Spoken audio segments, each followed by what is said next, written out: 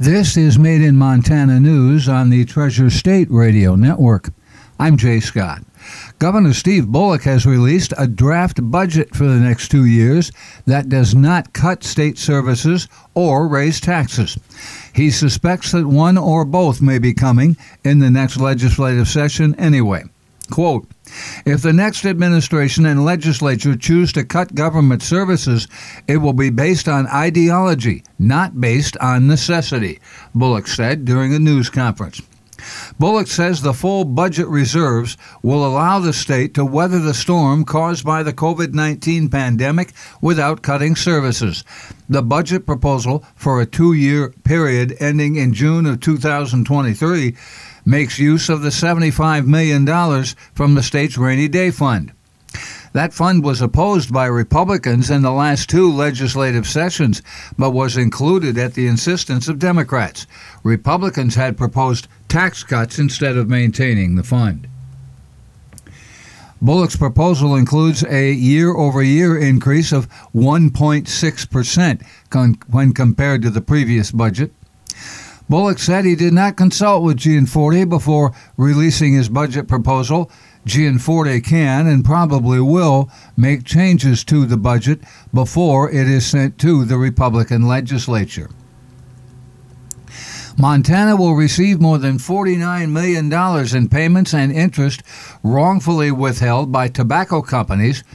Those payments and interest were due under a 1998 settlement, according to Attorney General Tim Fox. The value of the settlement, with interest and penalty payments, is more than $100 million, Fox said. The decision, according to Fox, sets a precedent that may be cited by other states in settling similar cases.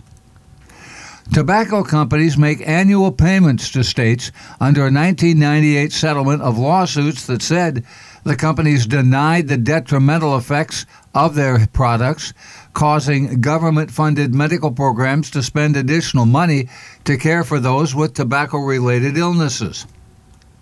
Since the early 2000s, the companies Philip Morris, R.J. Reynolds, Brown & Williamson, and Lorillard Tobacco, also Liggett Group and Commonwealth Brands, have been withholding about 10% of the annual payments, claiming the states weren't collecting taxes from the sale of tobacco products by companies that were not involved in the settlement. In 2018, while litigating the state's shortage in 2004, attorneys for Montana learned that tobacco companies had no evidence that Montana wasn't collecting payments from non-participating companies. After a 2-day mediation in October, the companies agreed to settle the Montana case and to pay fully the state's annual payments for the next 10 years. The companies also agreed not to challenge Montana payments ever again, based on allegations that the state is not enforcing its tobacco tax laws. Ann Yates, an assistant attorney general, says Montana's annual settlement payments have ranged from $24 million to $35 million over the past 10 years. That's not including the money that has been withheld. The state received $24.1 million this year, but the companies withheld another $4.5 million. Montana's settlement includes another $4.5 million payment to the state's general fund and millions of dollars in attorney's fees and court costs. A federal court has once again blocked new oil and gas drilling permits on Wyoming public lands and called the Trump administration analysis of climate change impacts sloppy and rushed. A federal court has once again blocked new oil and gas drilling permits on Wyoming public lands and called the Trump administration analysis of climate change impacts, quote, sloppy and rushed. U.S. District Judge Randolph Contreras said the Trump administration's Bureau of Land Management failed to look closely enough at climate change impacts from oil and gas extraction and consumption on almost 500 square miles of land in Wyoming. He said the Land Bureau's latest efforts to tally up the impact of those emissions had again failed and, quote, does not adequately consider the climate change impacts of the oil and gas leasing decisions. The judge pointed to numerous flaws in the Bureau's climate change assessment, such as failing to consider the cumulative impacts of multiple lease sales over time, and he highlighted simple math errors by officials that, taken together, quote, suggest a sloppy and rushed process lacking scientific accuracy. President-elect Joe Biden's administration has pledged to ban new oil and gas leasing on public lands and waters across the country.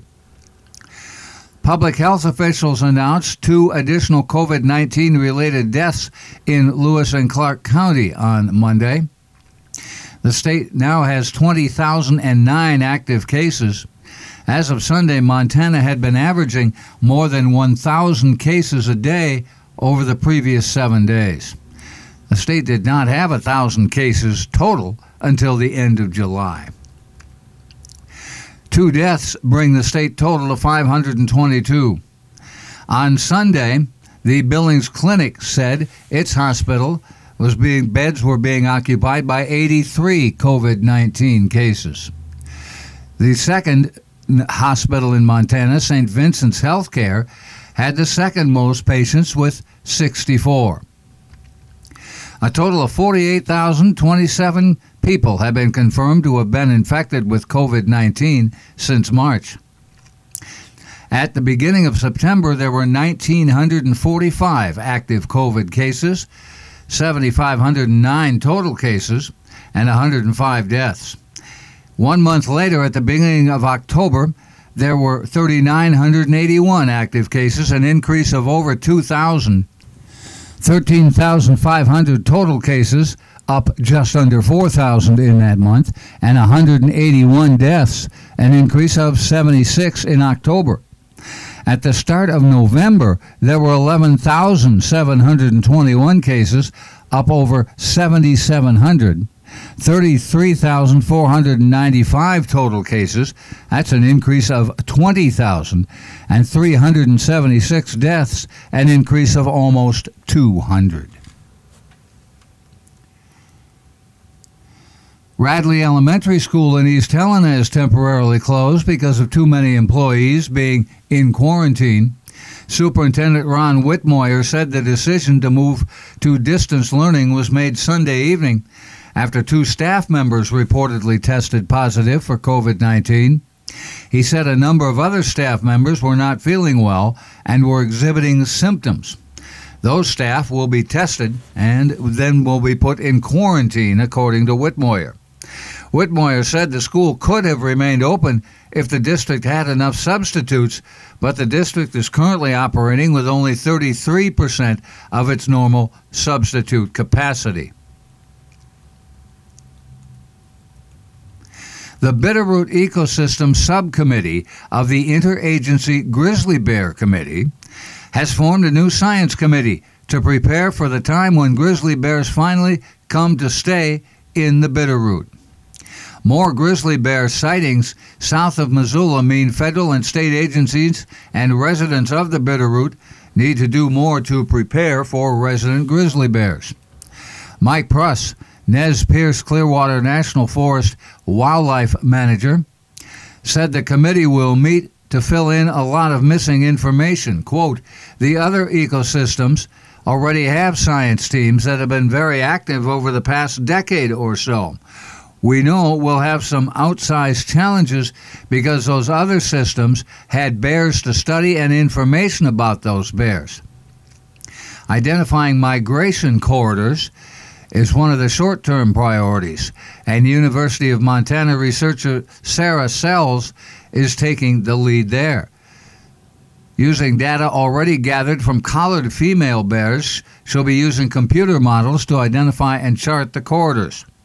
U.S. Fish and Wildlife Service Grizzly Bear Recovery Coordinator Hillary Cooley will be leading another short-term project using game cameras and hair traps to find out where the bears are. Fish, Wildlife, and Parks bear biologist Jamie Jonkel says there have been an increased number of reports of bears this year. Pruss said long-term projects include mapping out where bear monitoring units should be in the Bitterroot based on the female range size, and conducting human attitude surveys. The subcommittee will analyze its report when the Interagency Grizzly Bear Committee meets early next month.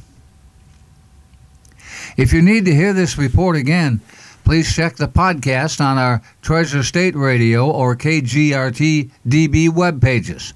The podcast has listeners in 30 states and provinces, in 20 countries, on 6 continents, and approaching 400 listeners per day.